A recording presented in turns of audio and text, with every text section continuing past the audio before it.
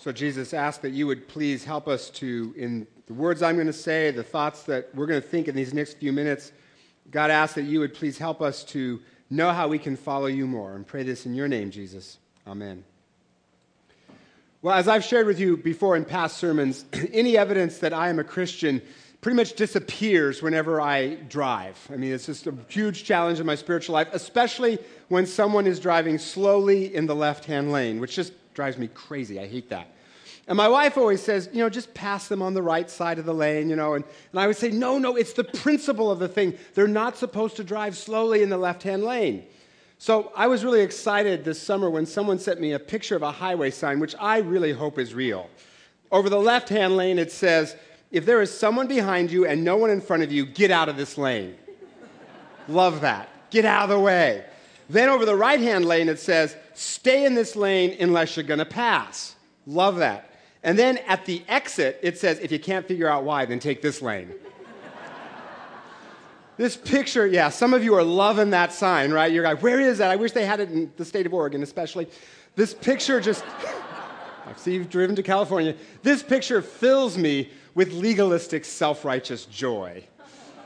And that's kind of what I want to talk about in the sermon today, the tension between legalism, on the one hand, they should not drive slowly in the left-hand lane, it's the rule, and then libertinism on the other hand. I'm going to do whatever I want to do. And that's sort of what's at stake in the story that we read today, where Jesus is eating at a tax collector's house named Matthew.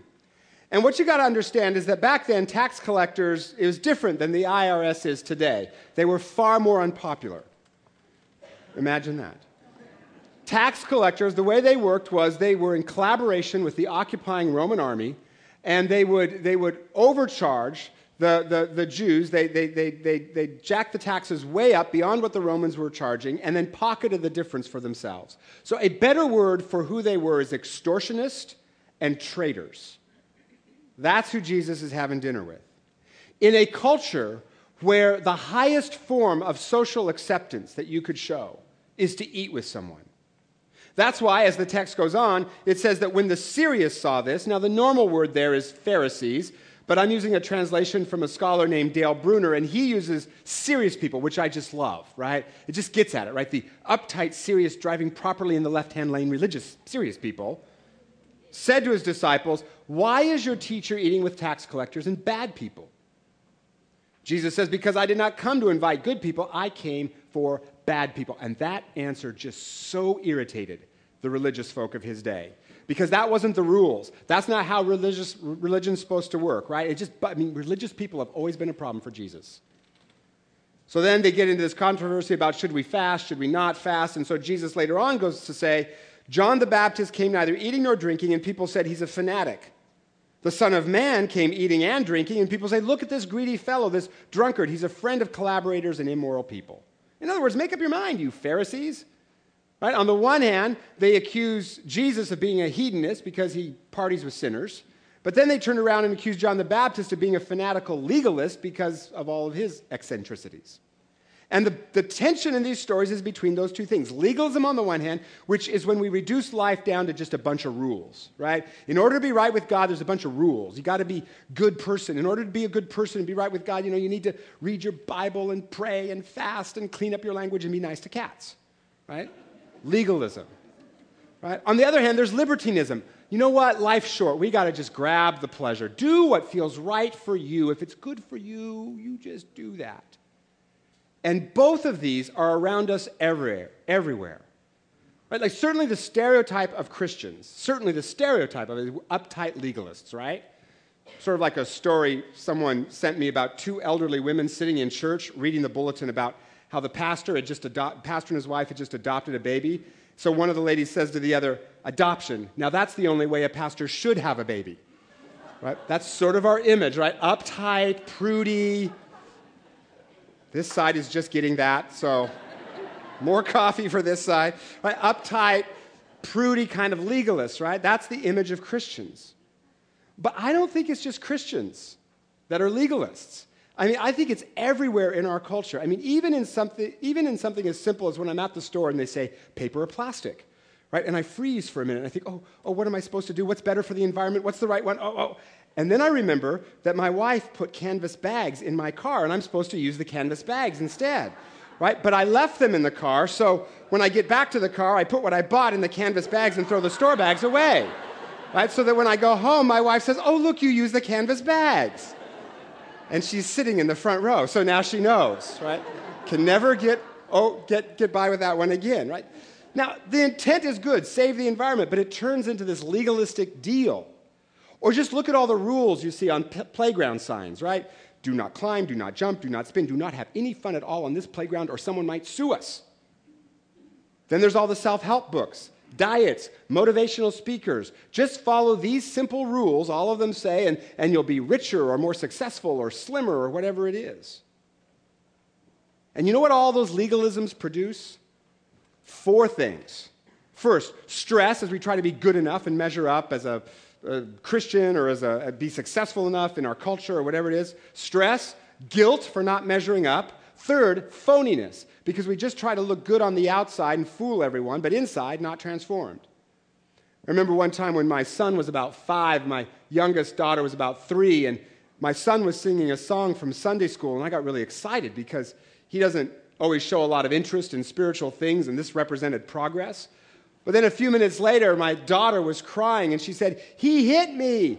So I asked him, "Why'd you hit her?" And he said, "She interrupted my Jesus song." So that's what legalism does to us, right? We look kind of good on the outside, but inside,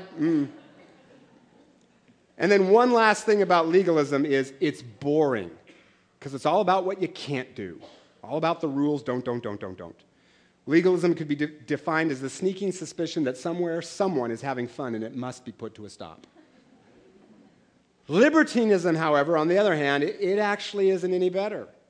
Because if we just do what feels right, feels good, it just leads to disaster. If we, for instance, spend all of our money on ourselves and hoard it, we're just going to get more anxious about money.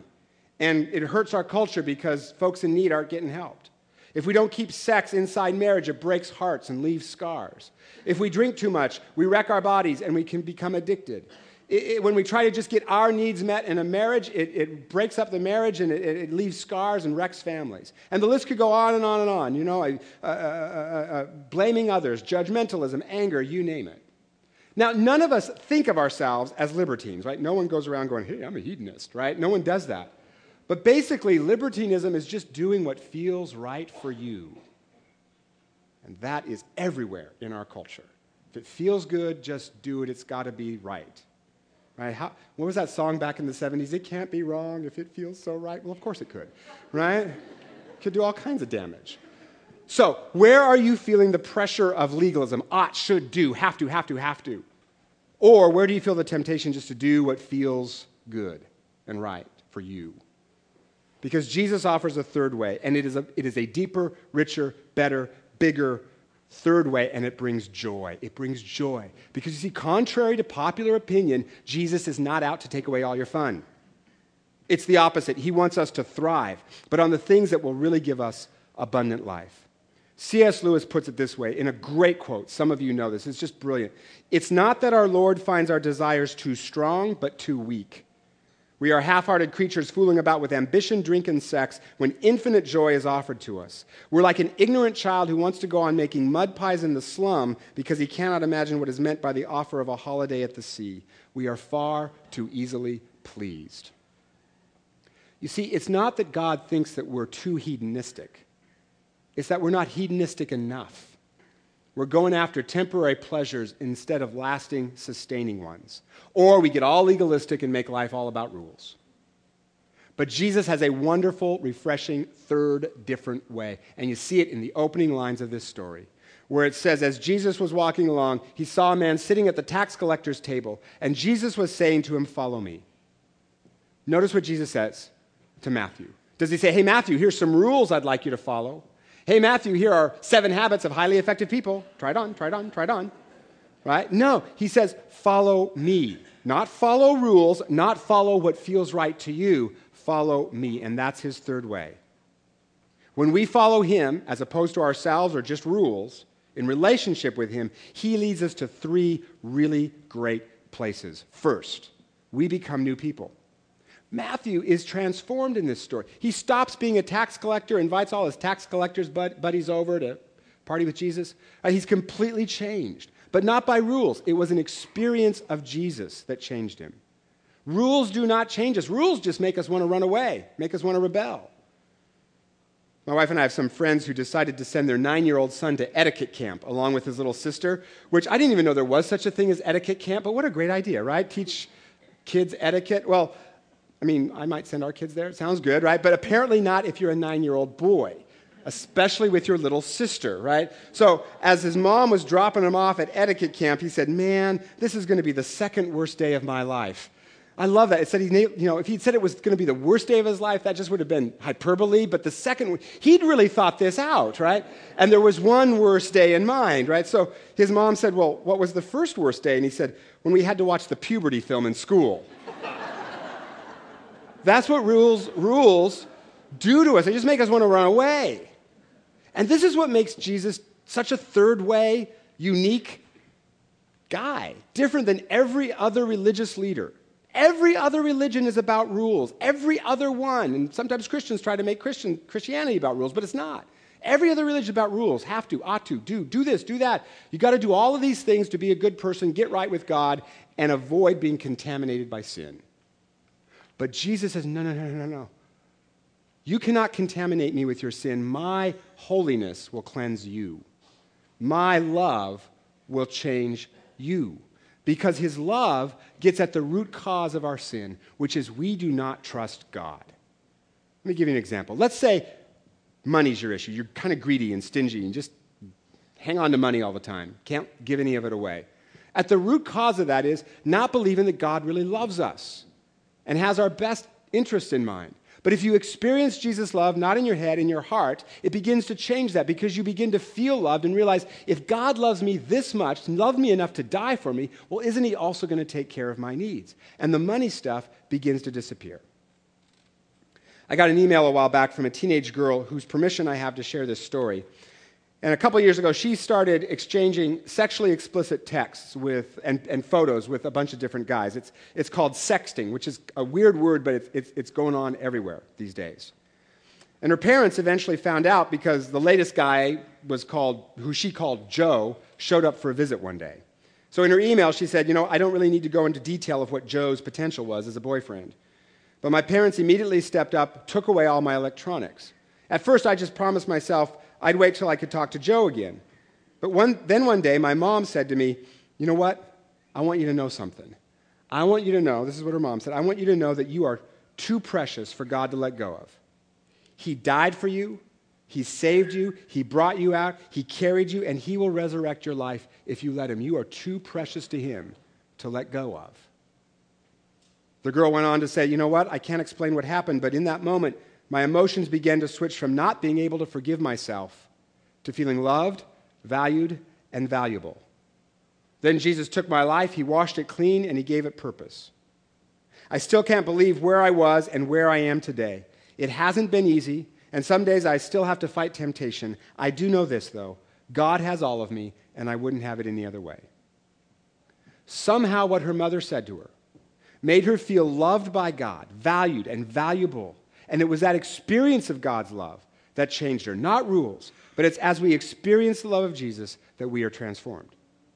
Now, at this point, some of you may be thinking, wait a minute. I know a lot of Christians, and some of them are not nice people. They don't seem transformed. They're not good people. They're not nice. Well, look at it this way. Think how much worse they'd be without Jesus.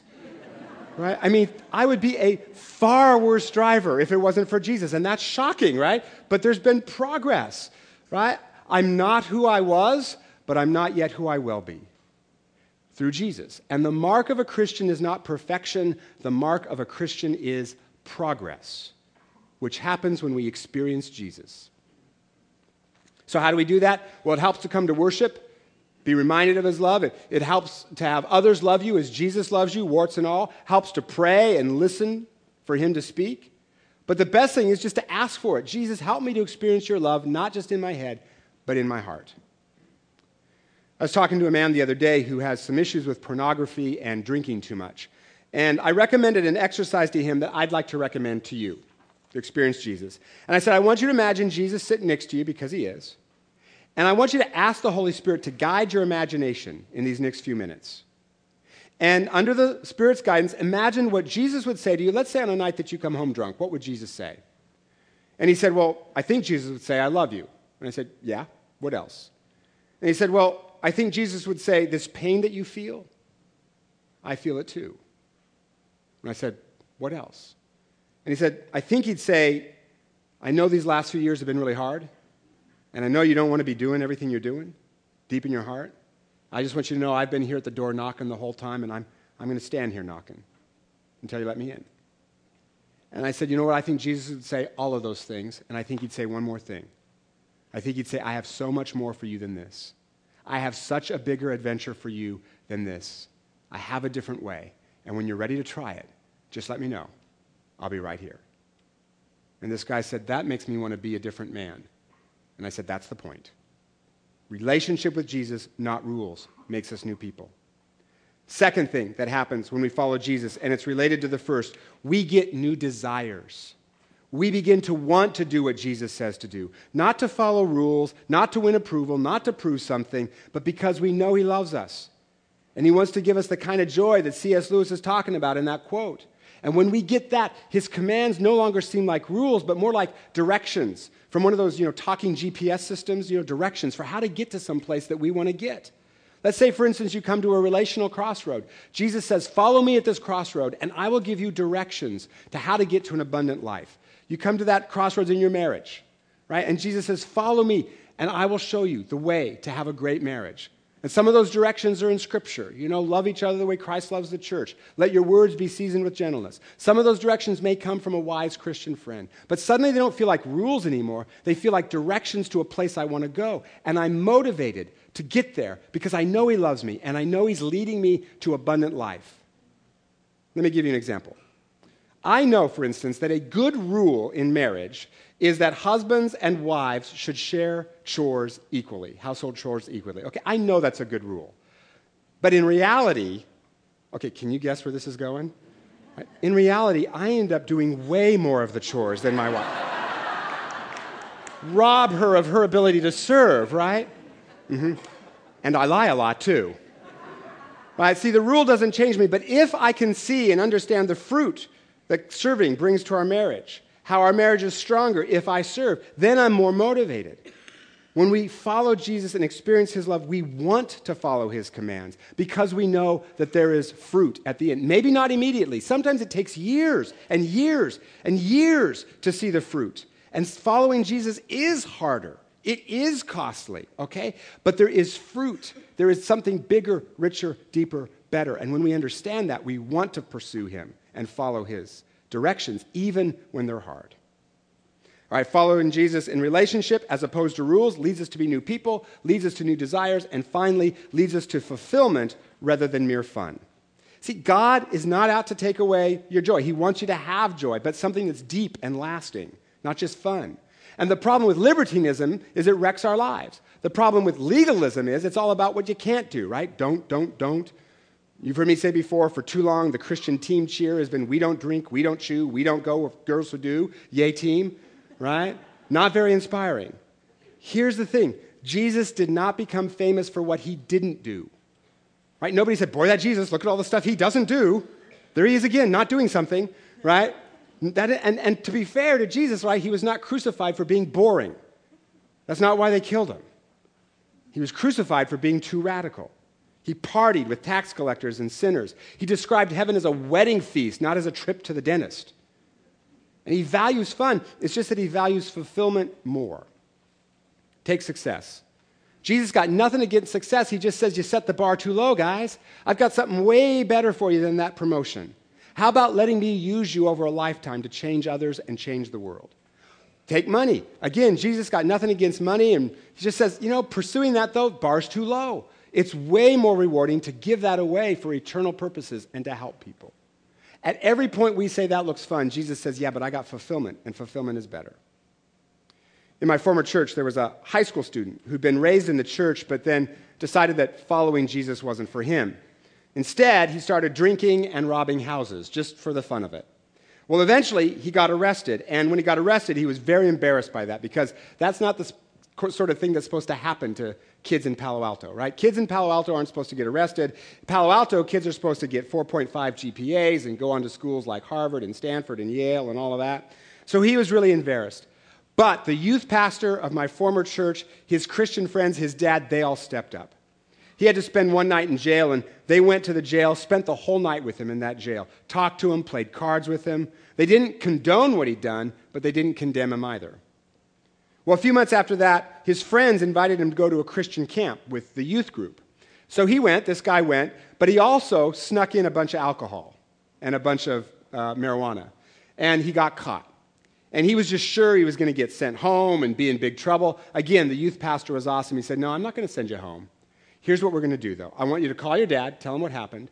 And then after you're done with that, I want to get your friends around you. And let's sit down with your friends, and let's talk about how God might have a bigger adventure for you than getting drunk and robbing houses. And that's what they did. Well, the rest of the camp was spent doing things like rock climbing, hikes, all kinds of cool stuff. And this guy began to feel truly accepted by these Christian friends. And he was enough so that he was able to get honest about what was really going on inside of him, which was he felt all of this pressure to perform and succeed, legalism, right? Got to get a 4.5 GPA, you got to get into Harvard or Stanford or Yale or something like that. That's what you got to do. Legalism felt all of this pressure to perform and succeed in school. But with these friends, he didn't feel that pressure. He felt accepted for who he was, not for his GPA. They didn't even know his GPA. And gradually that began to change him. Over the next year, he stopped drinking, stopped the robbing houses, eventually became a follower of Christ, graduated, went to college, but not, just a normal college, not Ivy League or Ivy League wannabe like Stanford, right? Just normal college. Then after college, he got a job, and one of the things he now does is he volunteers to mentor at-risk youth. Takes them out into the wilderness, rock climbing, whitewater rafting, that sort of thing. Uses those activities to teach things like teamwork and perseverance and courage and integrity and how to be a man. And now there's all these kids whose lives have been turned around through his mentoring. Kids that might have ended up on the streets, now in great places, walking with Jesus, great marriages, right, great dads. He's changed a lot of lives, which he finds way more thrilling than getting drunk and robbing houses. He was transformed, but not through rules, certainly not through just doing what felt good, but through an experience of Jesus his friends gave him. He became a new person, got new desires, and found fulfillment rather than just fun. So where are you feeling the weight of legalism? Ought, should, do, perform, have to, must. Or where are you tempted to just do what feels good? Instead, will you draw closer to Jesus in prayer, in worship? Maybe by doing that exercise I recommended, let Jesus guide your imagination and hear what he says to you. And then who can you give an experience of Jesus to so that they can break out of either legalism or libertinism and know that only the joy that Jesus can give? Let me close with this. One of the students I had when I did college ministry was Ken Starr's daughter. And this was during the Clinton-Monica Lewinsky thing when Ken Starr was the prosecutor. And as a result, he had a lot of death threats, a lot of enemies, stuff like that. So his daughter, who was a freshman at the time, had to be escorted by federal marshals everywhere she went. Well, one night we were having dinner for the freshmen at our house, and she was going to be part of that. So an hour or 2 hours prior to this dinner, these federal marshals came to our house to inspect it, right? And they inspected everything, inside, outside, under the couch, right, to make sure that it was all safe, right? And when they came in, they had their game faces on. The suits, the earpieces, the sunglasses, the guns. They were the law. Legalism incarnate, very intimidating, sort of stern federal marshals. Well, after dinner, we had this time of worship and singing and prayer. And as we did, I was looking at these marshals, and their faces just got less and less tense as we were singing and praying. I even saw one of them singing the songs, right? It was like he was actually experiencing something of the Spirit of Jesus in the room. Well, afterwards, after all that was over, we ended up playing charades. And by this time, the marshals were so into it that they played charades with us. Okay, I don't think that they were supposed to do that, but there they were, right? Sounds like, and 3 syllables and all of that, right? And I remember one trying to act out being Peter Rabbit, and he was hopping all over our living room, right? Earpiece, sunglasses, gun, and all of that, right? Christina was watching, and she looked at me, she goes, "You don't see that every day, do you?" You have not lived until you have had a federal marshal hopping around your living room like a rabbit. That's what Jesus can do. He can turn you from a legalistic marshal to joyfully celebrating when we draw close to him and experience him. So this week, will you set aside some time? How can you follow him? Not rules, not what feels good. Follow him and know the joy that only he can give you. So Jesus asked that you would help us to do that. We ask that you would be very real to us this week. Help us to draw close to you, experience you, so that we can be transformed by you. Pray this in your name, Jesus. Amen.